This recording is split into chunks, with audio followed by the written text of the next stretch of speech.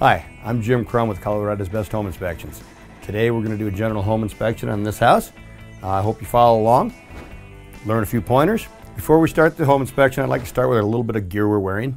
All of my inspectors use body cams. You can either use it like this or you can use it with a little camera attachment. We actually had one of our inspectors get bit by a dog the other day, and he has it on body cam, so it's good for our insurance. So it also kind of verifies that you don't do anything you're not supposed to, and it kind of shows what you're seeing through the inspection. I use dive cameras. You know, this is what we're using right now. There's several manufacturers of dive cameras, but they take the dust, they take the drop tests, they take things like that. If you drop it in a sump pump, they hold up really well. We average about 450 pictures for every inspection. So when we first go into a house, we're taking a couple hundred pictures. That's documenting what we see immediately. You know, are there pets in the premise? If there are pets in the premise, like this house actually has a sign, beware of dog, you know, we send a seller's notice out asking them to have all their pets either contained or off-site. Even with that said, sometimes you'll get there and there's a pet. You know, do your best to make friends with it right off the bat. Try not to let it out. But part of our seller's disclosure says we're not responsible for your uncontained pets. So I like to use the flashlights I buy off Inspector Outlet. They hold up really, really well. It's the Phoenix. This is probably 3 years old now. The battery gets charged about once a month, so they hold up really, really well. We bought the body cams through Inspector Outlet. So this is my cell phone. May not look the nicest to have it clipped on like that, but if we do need it, it's available. It's actually also my backup camera. This here, I use Motion F5 military grade tablets. It's actually a Windows 10. There's a docking station in the truck. There's a docking station in my office. It is the only computer I use. So, and it'll run pretty much all the softwares out there. I buy my inspector accessories through Inspector Outlet. You can find them at InspectorOutlet.com. You can also find them on the InterNACHI website. But the body cam comes from them. The cameras come from them. You can actually buy the sewer camera I use through InspectorOutlet.com. Okay, when we go in the house, the first thing we do, we knock on the door, of course. We make a lot of noise. If we open up the house and the seller doesn't let us in, we're constantly yelling to begin with. Hello, CBHI home inspection, CBHI radon test, drop. However it is, you just want to make sure somebody knows. You go up the stairs, coming up the stairs, especially if somebody's home. You don't want to walk in on somebody in the bathroom or changing or something like that. Makes a very bad situation. So we make lots of noise. I once had the neighbors call the police on me when I was setting a radon because I made so much noise. I would rather have that happen than surprise somebody and have them not know we're there. So when we enter the house, first thing we start to do is take pictures. We typically take a couple hundred pictures doing our general walkthrough. We're taking pictures of any money, any jewelry, at least 4 or 5 pictures of every room from the different angles. We're also, remember, we're using a body cam. It's videoing this whole thing. We're taking pictures of our water heater. We're taking pictures of our bathrooms. When we're done with that, then we actually come out to the house and start our inspection on the outside. But that way I know where the furnace is. I know where the water heater is. We've figured out where we're going to access everything, so the inspection kind of rolls out smooth after that. It also documents the actual condition when we walk in the house. So if there's a broken blind, if there's broken furniture, we have that all on our camera right off the bat. Those are our cover yourself pictures. They typically don't end up in the report, but those are the things that I keep forever to protect my business assets. Let's go in the house. Okay, when we come in the house first thing in the morning or afternoon, what we do is starting at the front door, we just start taking pictures. Now we have our body cams for our backup, but we are taking, on a big room like this, we'll probably take 8 pictures because we're coming in from all different angles. But from every corner we take. Now if we find something expensive, anything like that, okay, I want to document it's their beginning and the end of the inspection. Like here, I take a picture of this whole area. And we're going to come over here, and it just kind of shows as you walk through. Now remember, we do clockwise. So all of my pictures are going to be clockwise. So if I have any questions, I can go back and I know where it's going to be in my pictures. So I take the bathroom. Now we take a picture from away. We take a picture under the sink from a distance. And then we take one close up. So we have at least 3 pictures of every sink.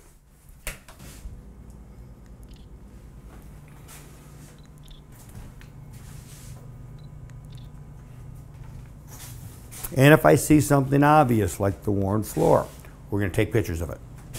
Now this is usually where we'll take our data tags that are readily accessible. Like right here, it's a 40-gallon water heater, so I'd put that in my report. We have a catch pan, and we have our 18-inch copper. I'm also going to take a picture of that humidifier so that I know I have to go back to it later. I also take the humidifier settings. Our thermostat, so we know exactly what it was when we walked in the door. Now we try to do these right when we walk through the door, because you may have an agent who comes in and turns the heat up or turns the air conditioner on. We want to know what the seller left it at, not so much as what the agent turned it to. And then we'll continue upstairs doing the same pictures. Okay, we just took our preliminary pictures. Now we're actually going to start the inspection on the outside of the house. You notice we wear booties. We will not enter somebody's house without booties. So always, always, always put booties on or take your shoes off. So we're on the outside of the house now. You know, I typically grab a screwdriver as I'm coming out. That way when we take apart the electrical panels, things like that, I'm all prepared. In my business, we go around the house clockwise all the time. Once we do that, then we work around counterclockwise. On the inside of the house, everything's done clockwise. The big thing, if you learn nothing else today, is get a system and stick with it. It doesn't matter if the house is 1,000 square feet, 10,000 square feet, or 40,000 square feet. If you use the same systematic approach, you will not miss things. It's a really bad day when you have to knock on somebody's door at night and ask if you can look at the fireplace because you forgot to look at it. So don't do that. Always do the same inspection. Okay. When we're doing an inspection, most of the time my clients are with me. We invite them to follow us anywhere but our ladders. Liability-wise, nobody gets to touch our ladders. Now, I use the same spiel to begin with. Always tell the clients the same thing. You know, my job's to point out defects. We're really good at it. You know, number 1 is always safety. It's the one that hurts or kills you or the kids. 2 is water, it bankrupts you. So we're going to talk a lot about water, how to prevent problems. Right here, we have a subsurface drain. Subsurface drains are supposed to daylight. I can't find where this daylights. So I will talk to my clients about that, because if this gets plugged up, then it could cause settlement problems at the garage. As we're working here, I'm going to be taking pictures of defects. I'm looking, the paint is pretty faded. So we're going to talk about, you know, it's really due for a paint job. You know, you can see a little bit of peeling here. It is a fiber siding, so the quicker they get paint on it, the cheaper it's going to be. If they wait another winter or 2, they're probably going to have to do some siding repairs. And now I think the dogs are out. Let me take a quick peek.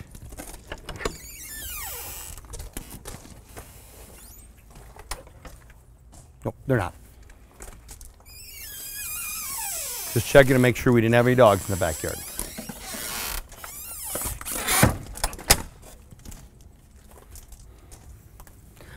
Now, when we come in, again, going to the backyard, I'm going to take a bunch of pictures.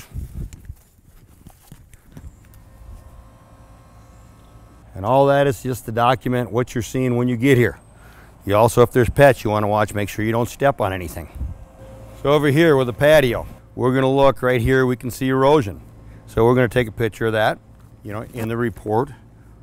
We do our inspections at site, so we want to make sure that we get all those things documented, so that you're not trying to go home that night and writing the report off memory.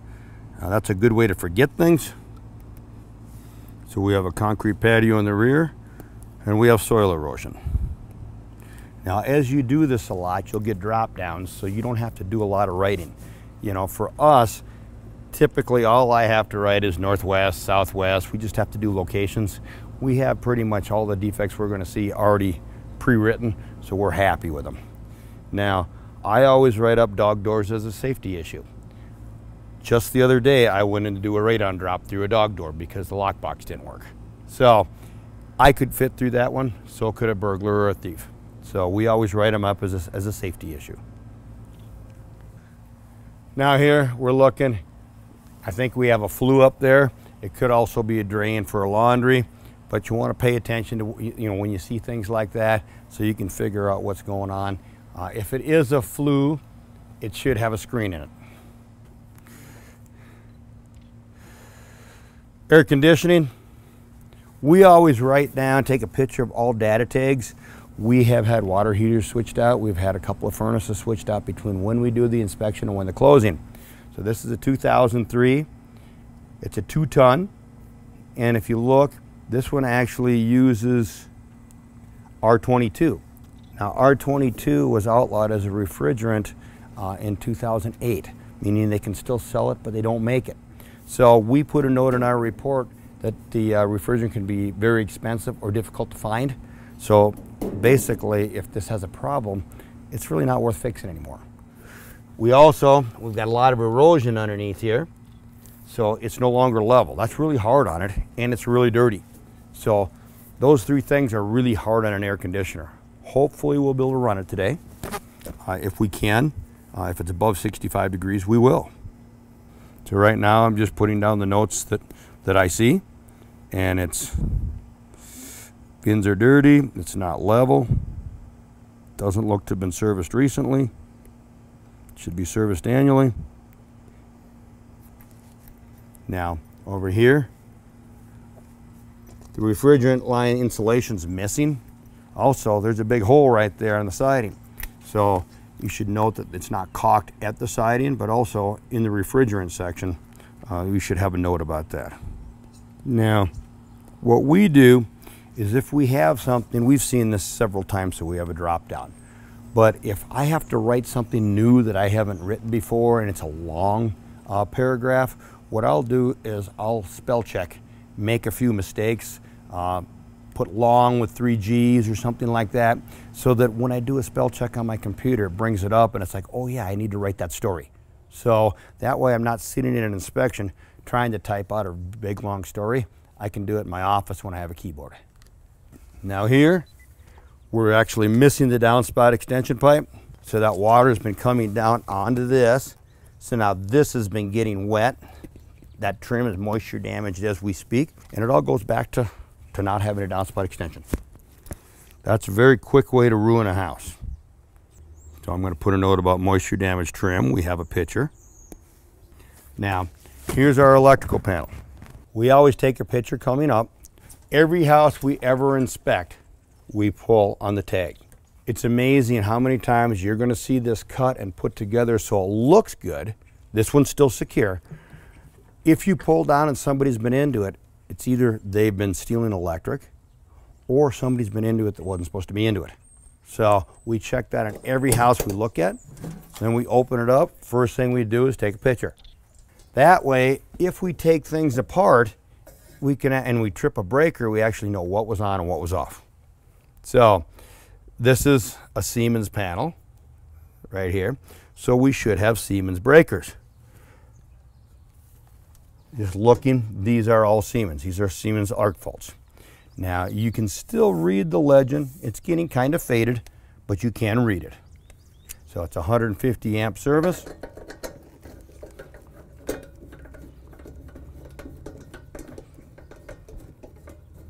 Now we had already been around the house. When you check this, you should also brush the panel. That way, if you have a problem, your hands clasp like this and not onto the panel. Normally, we'd also be wearing safety glasses for this. For the video shoot, we're not doing that, but you do want to wear your protective safety gear. Light gloves are a good idea. Glasses or a face shield are a good idea.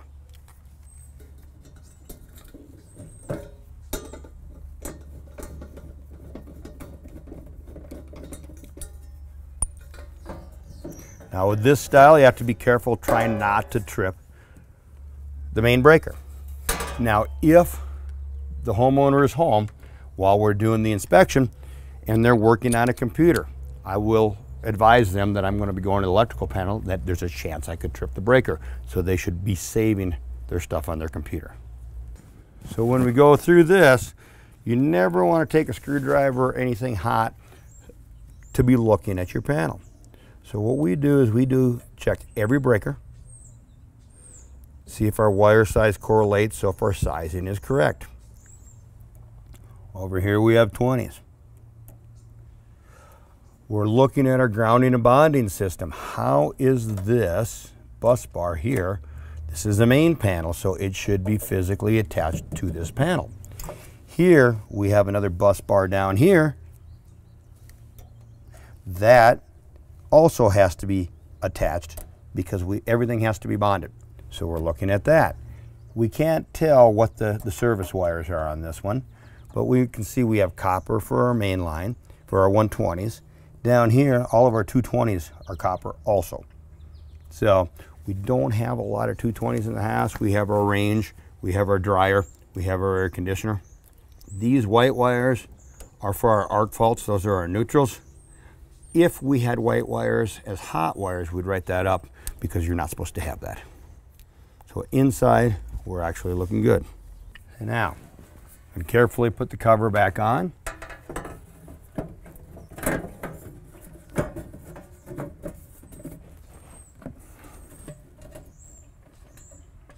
Put the screw in.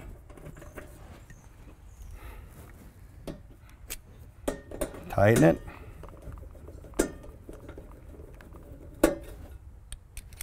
And then we step back and take another picture, showing that all the breakers are on. We close the panel and take another picture showing that we left it as found.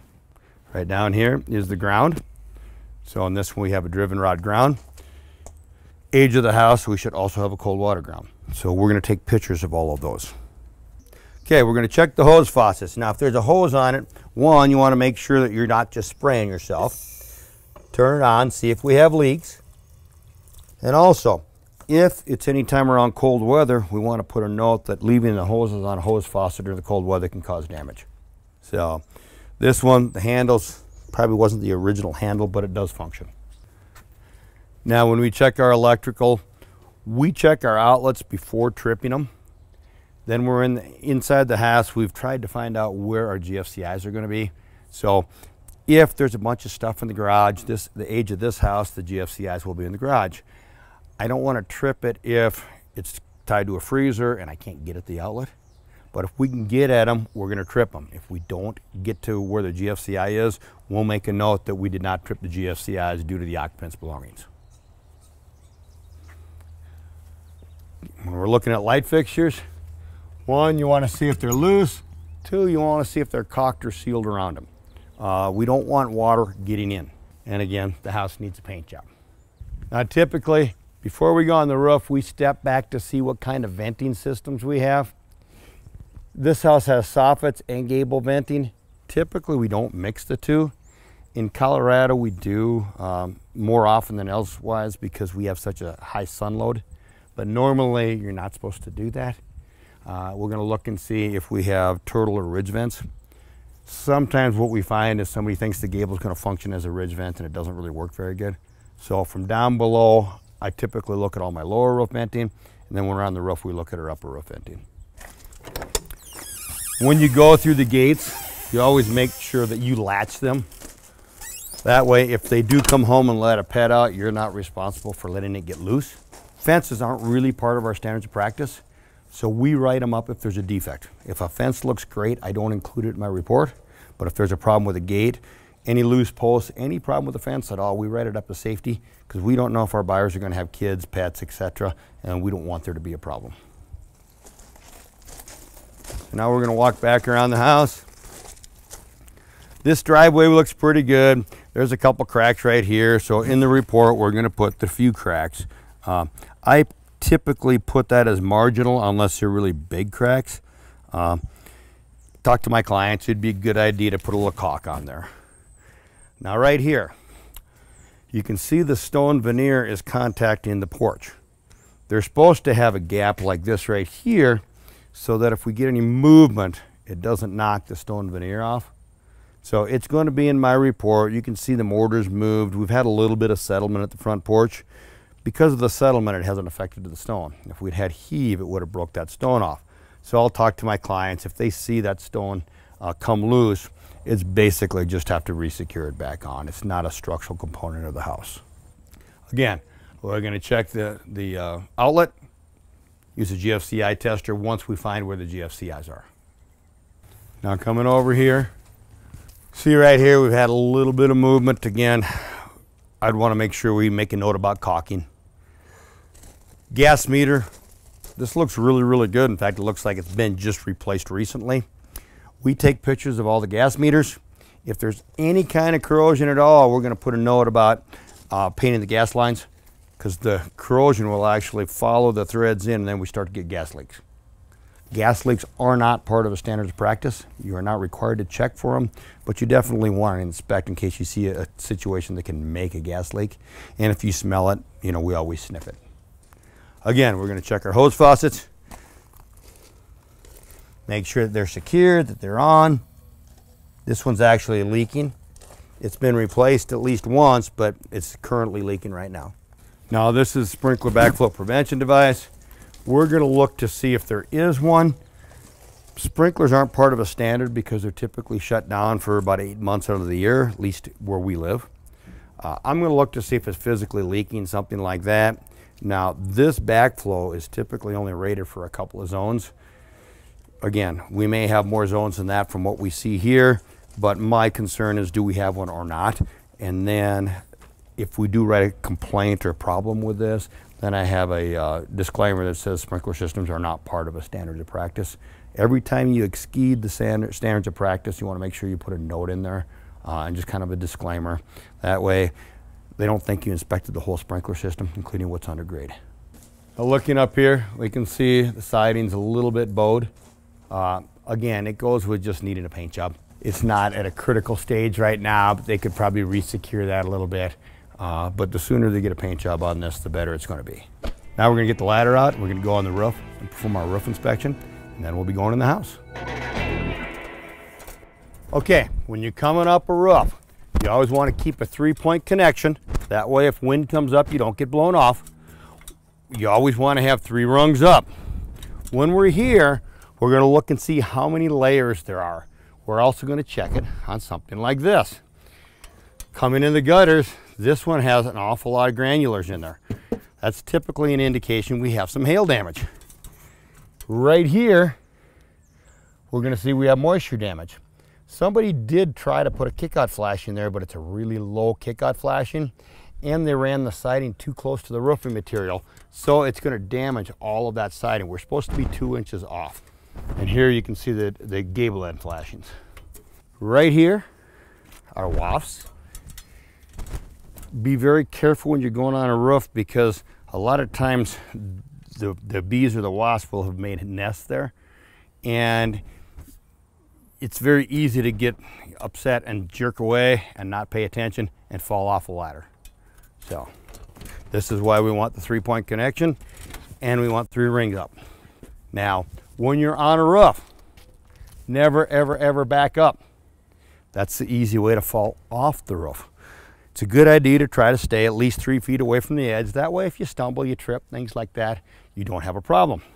Now, this is a 612 pitch. Most of our jurisdictions now are requiring tie-off gear at a 612 or higher pitch. If this roof was wet, we could not safely walk it without using our tie-off gear. Your safety is always first. When we come up on a roof, here's the tie-off gear we're talking about right here.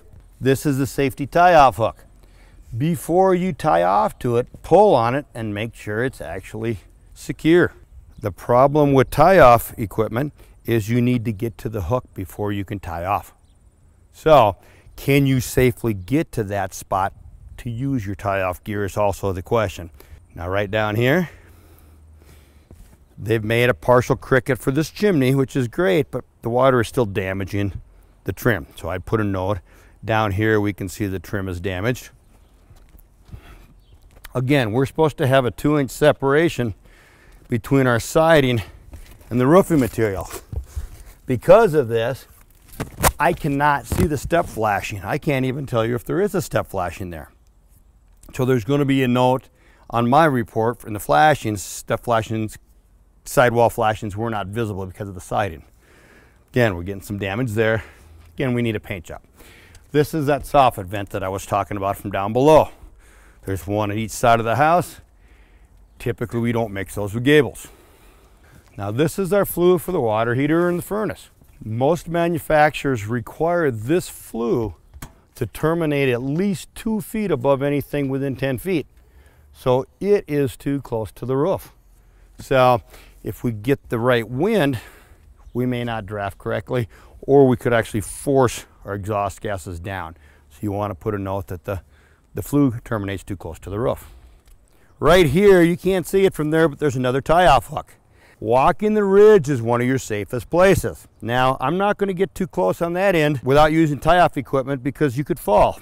Now, standing here, I can see there is no ridge venting.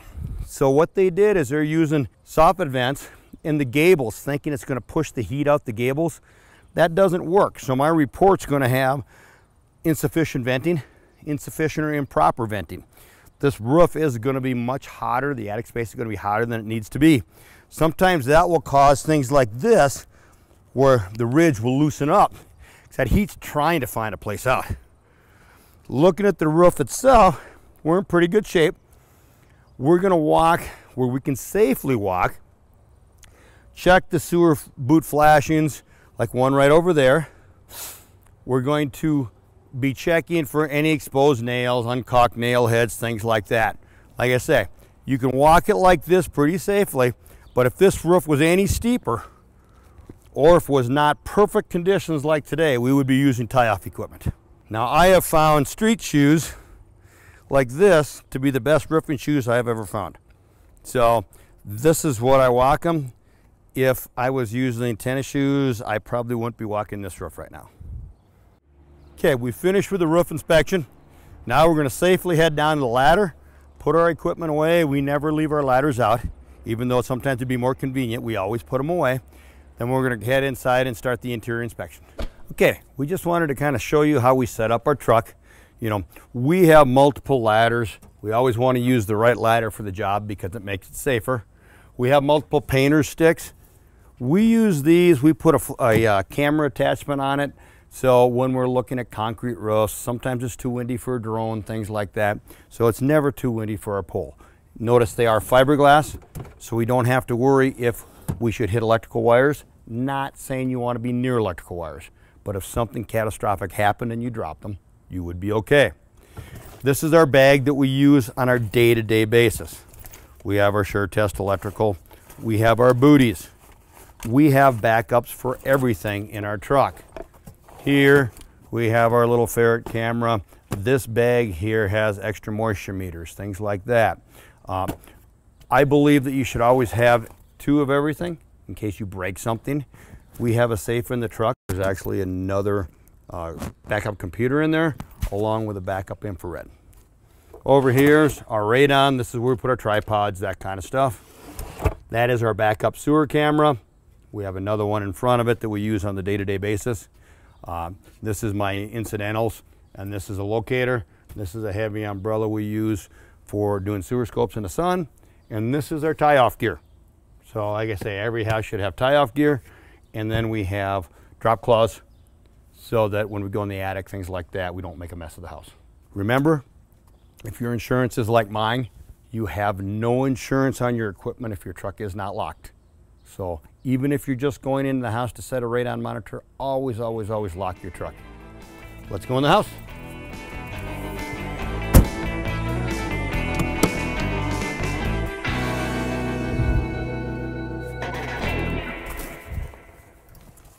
Okay, we're going to put on our booties, turn on lights. We turn on lots of lights. In fact, if a seller is at the inspection, I explain that we're going to turn on all the lights and leave them on. We're trying to load test the house as much as possible in a couple hours. So part of how we're going to do that is using the appliances, the lights, things like that. Now, seeing how I'm dressed, Nick Gromyko, when I first started as a home inspector 15 years ago, told me It's okay to get dirty at an inspection, but it's never okay to start the inspection dirty.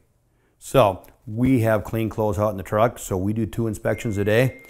If we get dirt on the pants, on the shirt, and anything like that, we change before the next inspection, so that we always start the inspection looking clean. You may have heard my phone ding.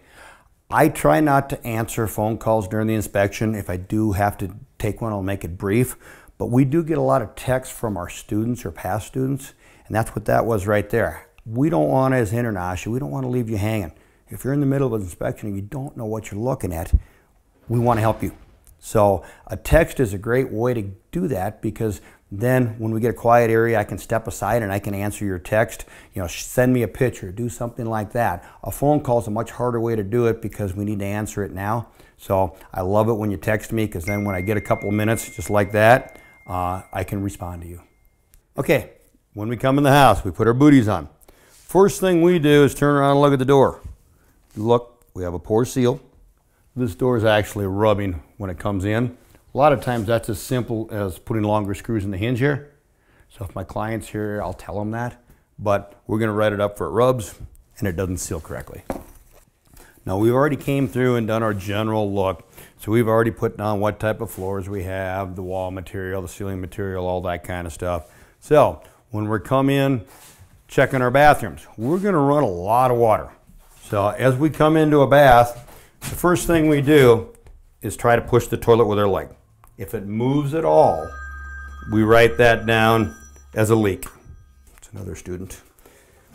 Then we flush it. We actually fill water in the sinks and the bathtubs, typically a couple inches in each. We always take a picture of our sink when it's running, just like our baths and our showers, so we actually checked it.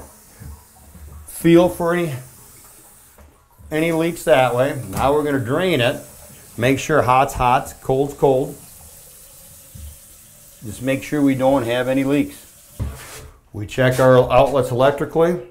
This one doesn't have a fan. Half bathroom isn't legally required to, but it does have a window. So even if it was a 3/4 or a full bath, as long as it has an openable window, they don't legally need to have a fan. When you're looking at the toilet, we also look to see if it's been caulked all the way around the base. We typically recommend they leave a couple inches at the back so that if the wax seal starts to leak, they see it on the floor before they see it on the ceiling below. Now, as we're going through the house, we work around in a circle. So as we come to something, we're going to turn it on. Usually when we first come in from doing the roof, we open up the oven, make sure there's nothing in it, check our tip over device, and then we'll turn it on. We'll also turn on if we have a warmer there.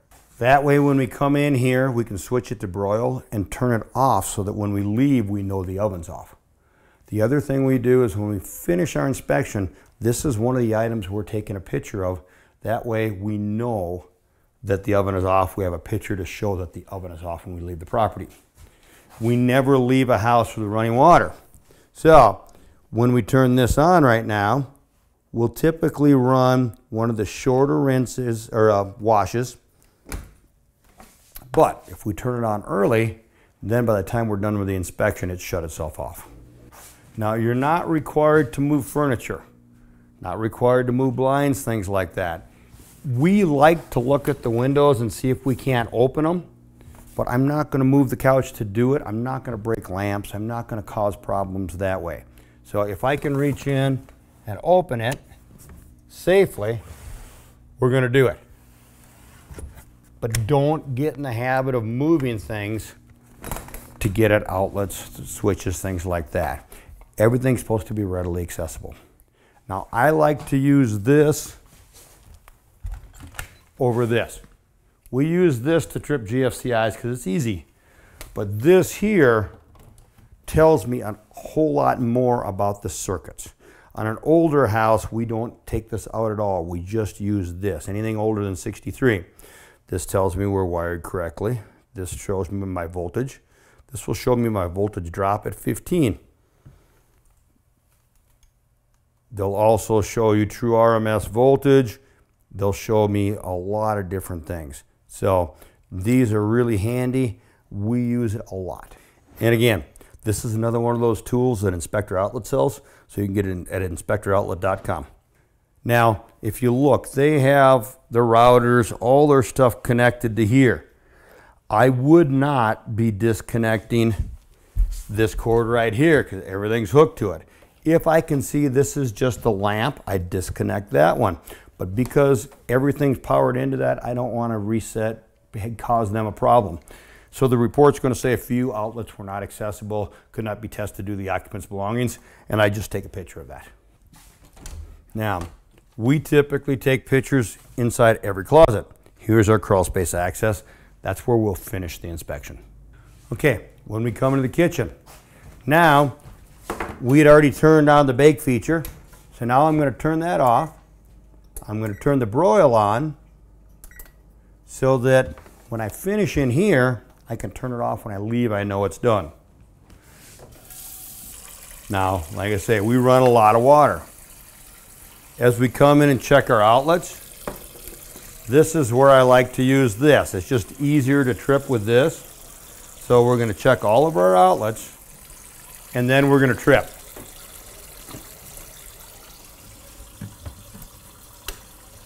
And here's our GFCI.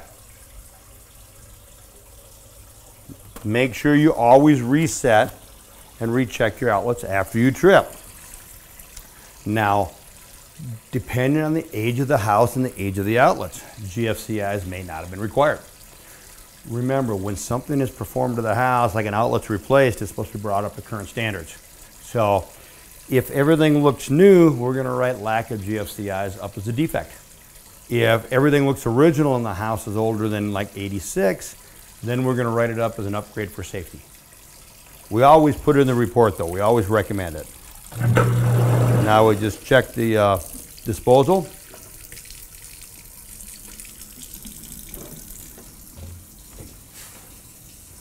Now under the sink, this is one of our pictures we take when we first start out, but we're going to check, make sure there's a clamp on the disposal wire, make sure we haven't missed ABS to PVC except for mechanical connections. Right there, that is an air admittance valve. So because this is peninsula, they didn't vent this through the roof, they used this air admittance valve to vent the sewer system. So.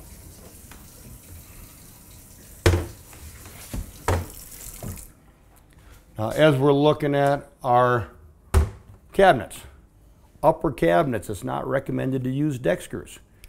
It's a particle board back, and with a deck screw, it can pull through. They're supposed to use either pan head screws or screws with washers. So we're going to write that improper screws were used to hang the kitchen cabinets. Again, we see it a lot, so we have that in a drop down. We actually write it up as safety, because we have seen where the cabinets come off the wall and break things. So we're going to open up all the cabinets.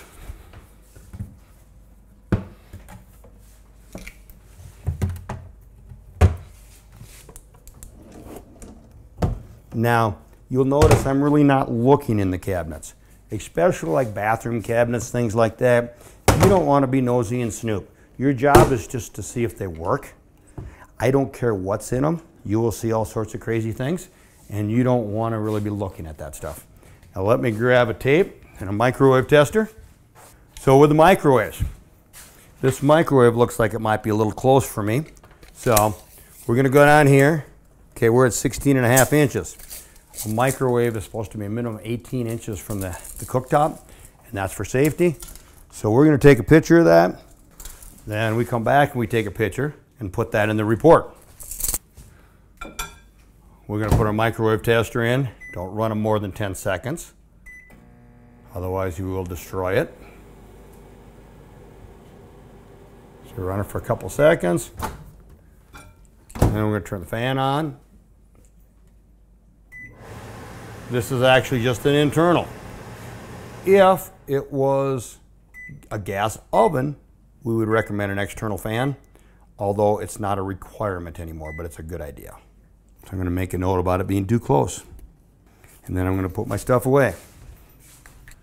You know, our standards of practice are built-in appliances. A refrigerator is not a built-in appliance. You can check to see if it makes ice on that if you like, but you're not required to.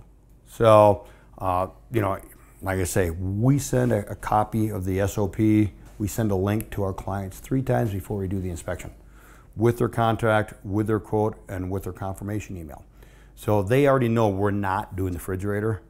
If they ask me about it, I'll talk to them about it, but there's always a disclaimer because it's not checked in the report. Now, back door, look at it. You're going to open it. I want to make sure it locks and latches. I'm going to check and make sure our lights work. We've already looked at the outside from the outside of the house, so I don't need to do that. I've already done it. There will be a note that the screen's damaged.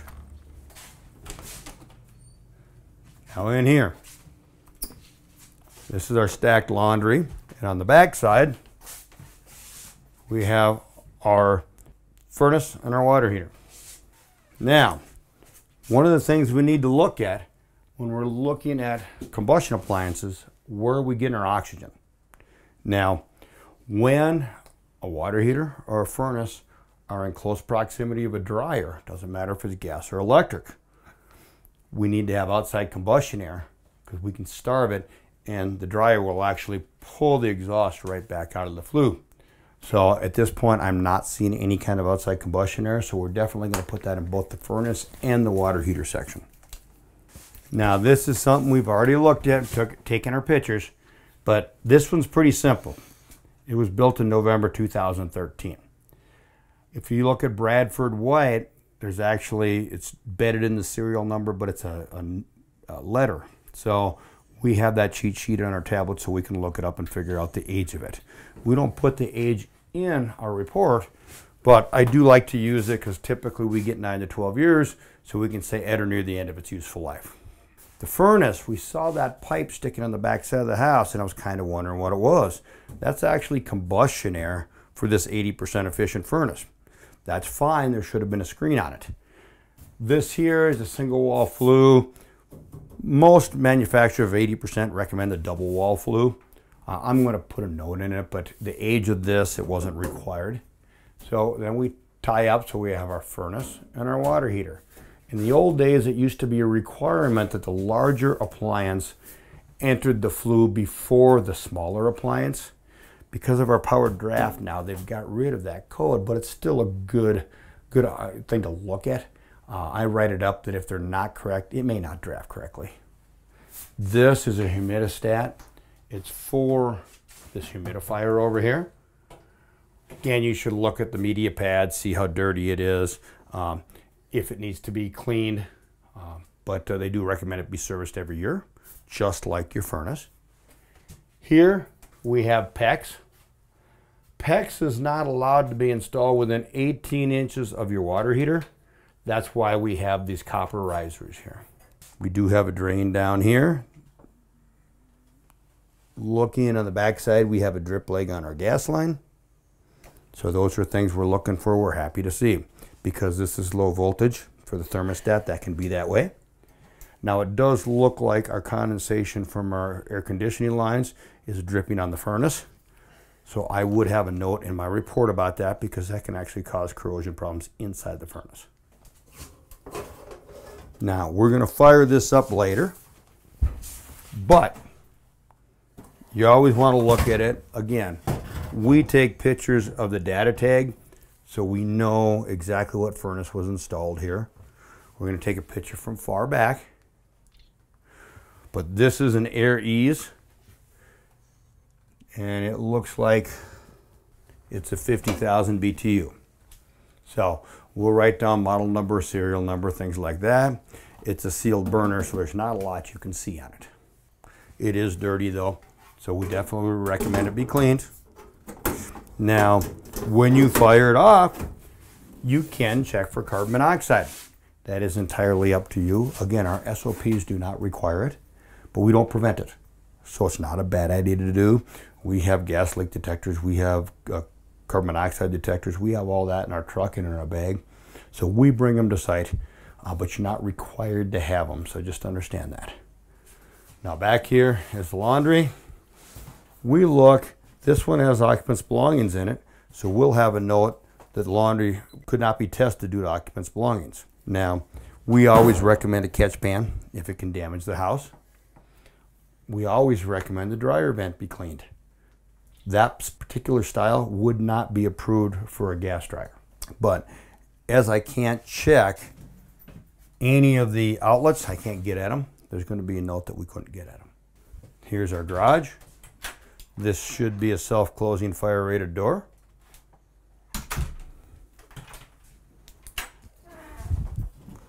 Coming out here, we'll look, here's our tag for the fire rating. Now they have painted over it, but it does look like it's there. We're going to turn the lights on. Now, we have a car that's taking up most of the space here, so there's not a lot we can do to check here. You know, I personally will be very careful. Open the garage door, we want to check our reverse stops, things like that. I'd have somebody trip it from here and I'd stand at the outside of the house and check it because I don't want to scratch their car going in and out. But I want to take as many pictures as I can to document the condition of it in here and check out the outlets, things like that. Right here, you can see this outlet's been burnt. So we want to test it, but even if that outlet tests good, they should have further evaluation because it trips today doesn't mean it will trip tomorrow. When we've been overheated like that, a lot of times it damages the outlet and it'd be a good idea to have it replaced. And again, because that's not something I see commonly, I don't have a drop down for it. So I just put burnt with 3 T's. That way when I do a spell check, my computer will catch it and then I'll write a better story. That way I don't have to sit here and spend the time to do it right now. Now I want to check, make sure this door locks correctly.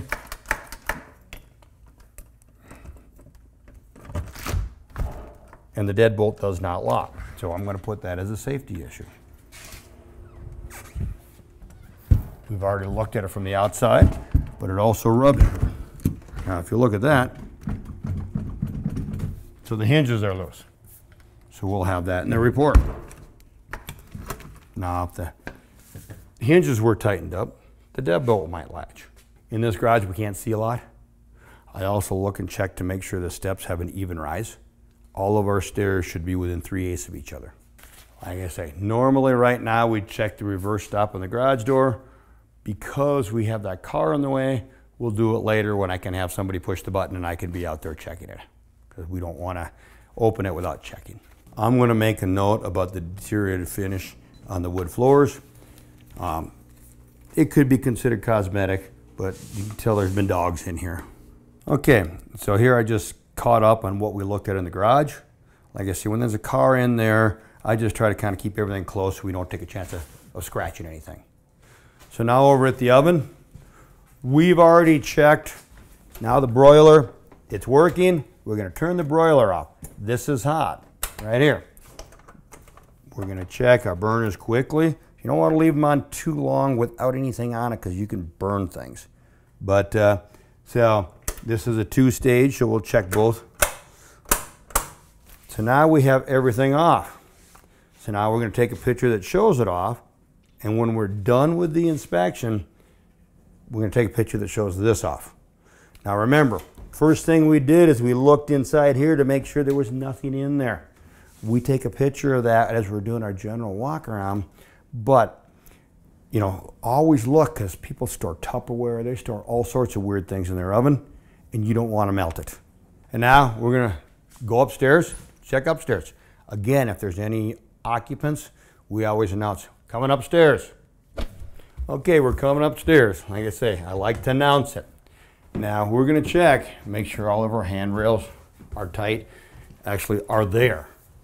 Now, in Colorado, we have a law that we have to have a smoke detector within, and a CO detector within 15 foot of each bedroom. That's a smoke CO, so that does qualify. Consumer Product Safety Commission recommends a smoke detector in each bedroom, common area of the house, one on each level of the house, and then a CO detector each occupied level of the house. So that's what we recommend. So, coming in the bedroom, we're going to turn on everything, but we typically try to run our fans at high to see if they wobble. When we turn them off, we're going to see if they're tight at the ceiling. See how this one's wobbling? So we're going to put a note on that because it can actually rip loose from the ceiling if that's the case. So we write that up as safety.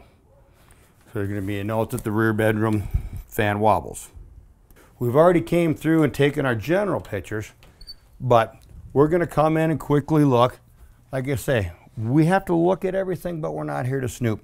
So I'm not going to move intimate articles. I'm not going to move things like that. We're just kind of looking for water stains on the ceiling, damage, holes, things like that. But we do a pretty brief in the closet, in their personal spaces. We try not to spend a lot of time with that kind of stuff. Now in here, again, we're going to check and see if the toilet's loose. Then we're going to turn on the water. And we're going to come over here in a shower or a bathtub. Here we're missing grout. So we're going to look.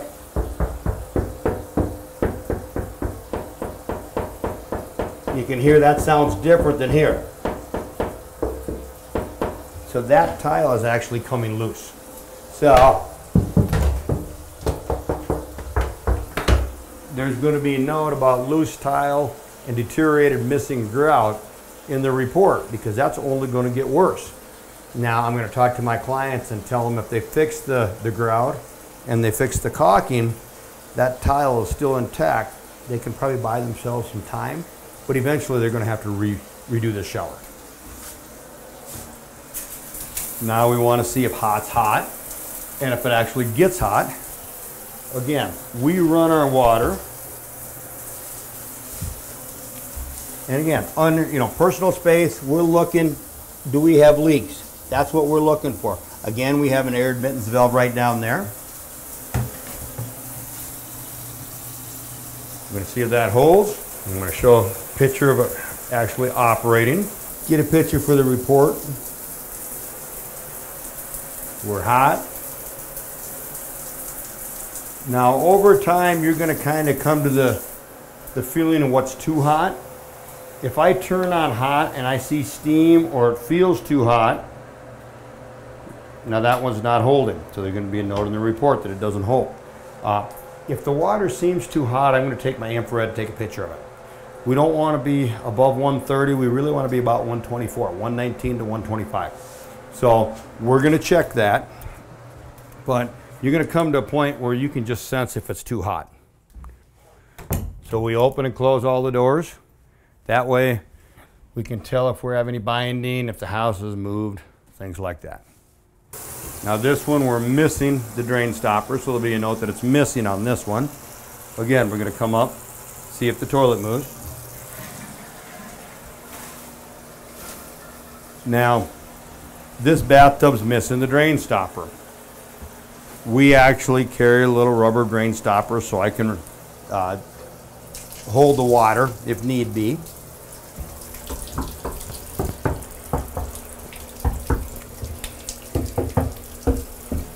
Now this one, the grout looks in much better shape.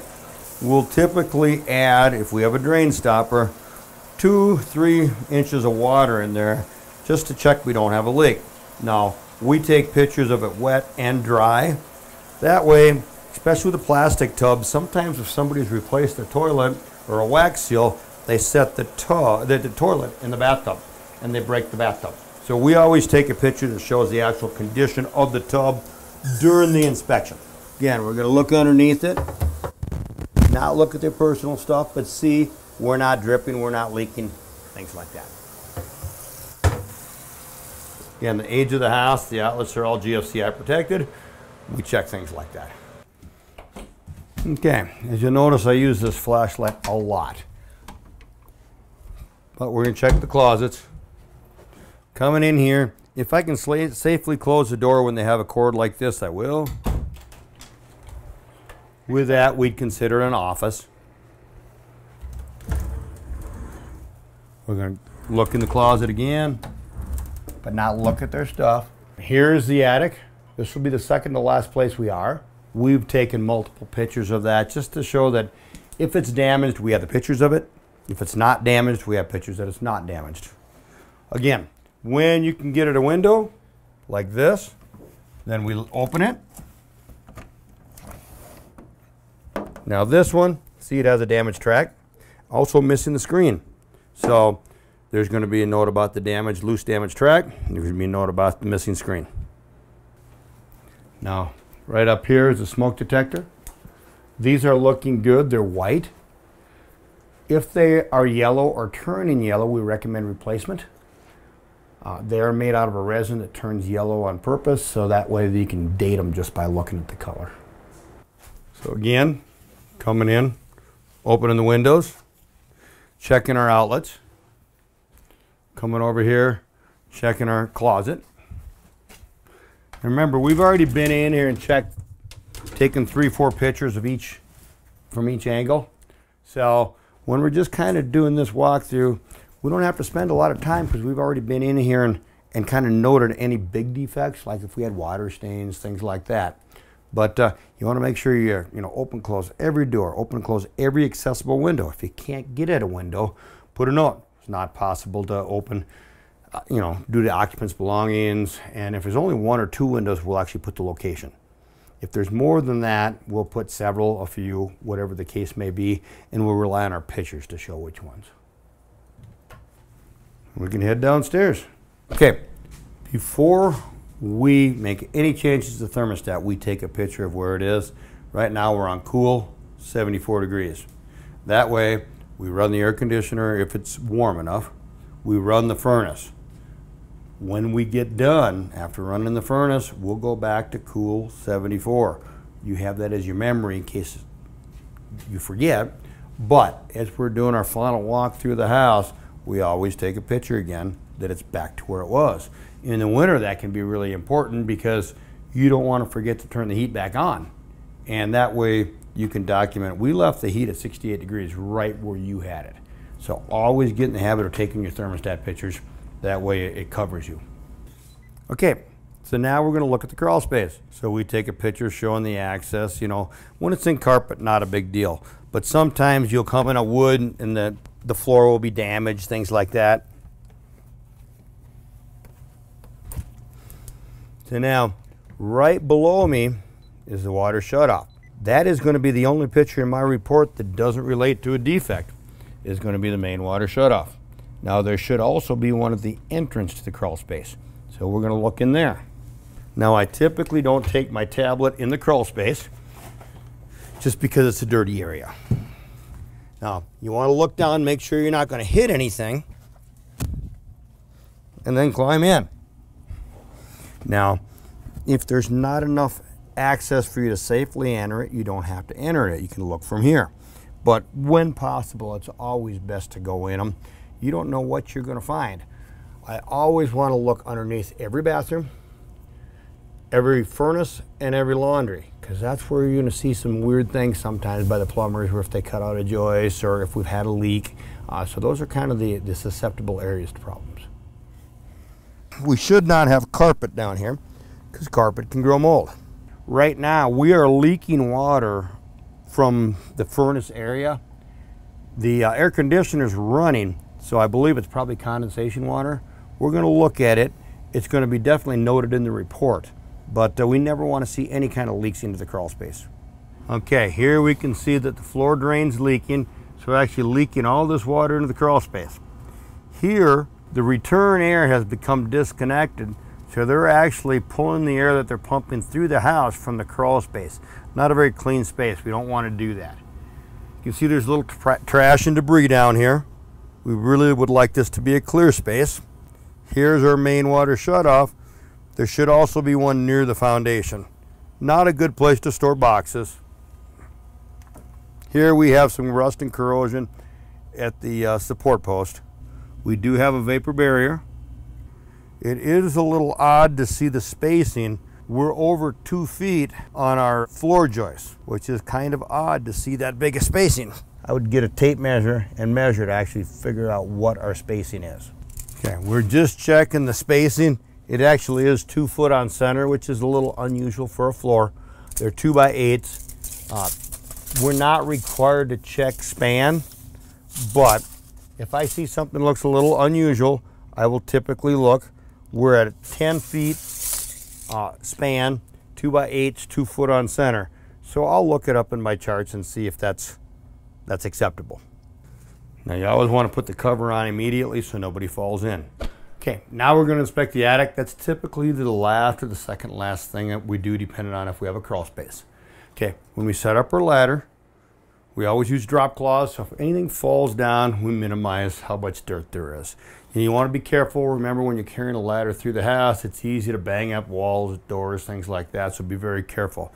We like the expandable ladders like this. It's just easier to get in, plus they're very stable.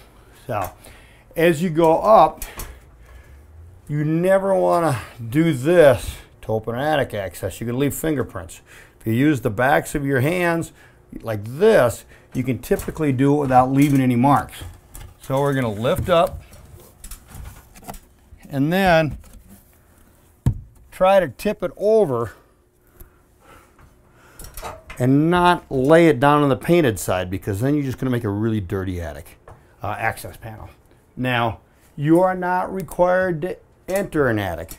If it's safe, it's a good idea, because there's a lot of things you'll see from up there that you won't see from the opening. If you do inspect it from the opening, you are required to say that in your report. The attic was inspected from the access only due to limited clearance, the depth of the insulation, something like that. So we go up. First things first, we're going to look to see how it looks. Now, nobody's been in this attic, so you have to decide if you're the first guy that's going to want to displace all the insulation. If you can easily walk on the truss webbing, definitely I would go in it. Otherwise, you know, sometimes it does make sellers upset. If you're in the middle of a property and you can see it all, a lot of times you can do it from the access. But on this one, we're going to go in. And due to the temperature of the attic, you can also tell the venting's not working correctly, because this attic is much hotter than it should be. So we want to try and put the access back like it was, and like I said, don't put your fingers on it. Now, that attic didn't look like anybody had ever walked it. A new construction, most builders will not allow you in the attic, because if you displace the insulation, they have to rake it smooth again to get their permit signed off for insulation. So always do a seller's notice, always do a builder's notice, so that they can tell you, no, you can't be in the attic, no, you can't be on the roof, no, maybe you can't be in the electrical panel. So on new construction, always ask. Okay, the owner was nice enough to move their car so we can actually do a proper garage inspection. You know, so first thing we're looking at is the door. They open the door so we know it's safe to open. On the openers, we're looking, see here, we have some loose nuts on the hinges. We have a loose lock on the hinge right there. So we're going to put that in the report. Here, our optic eyes, we want them to be approximately 8 inches from the ground. So they are. I always like to come look and see what type of opener it is. We have a belt drive. You don't want to put too much pressure on the reverse stops with the belt drive, because you can actually strip the gear. Remember, they should be at 10 pounds. So if I do 10 pounds and the door doesn't turn around, I'm writing it up as a defect. I don't need to go 30 or 40 because I don't want to damage the unit itself. So I'm going to come up here. Sometimes you have to be fairly quick.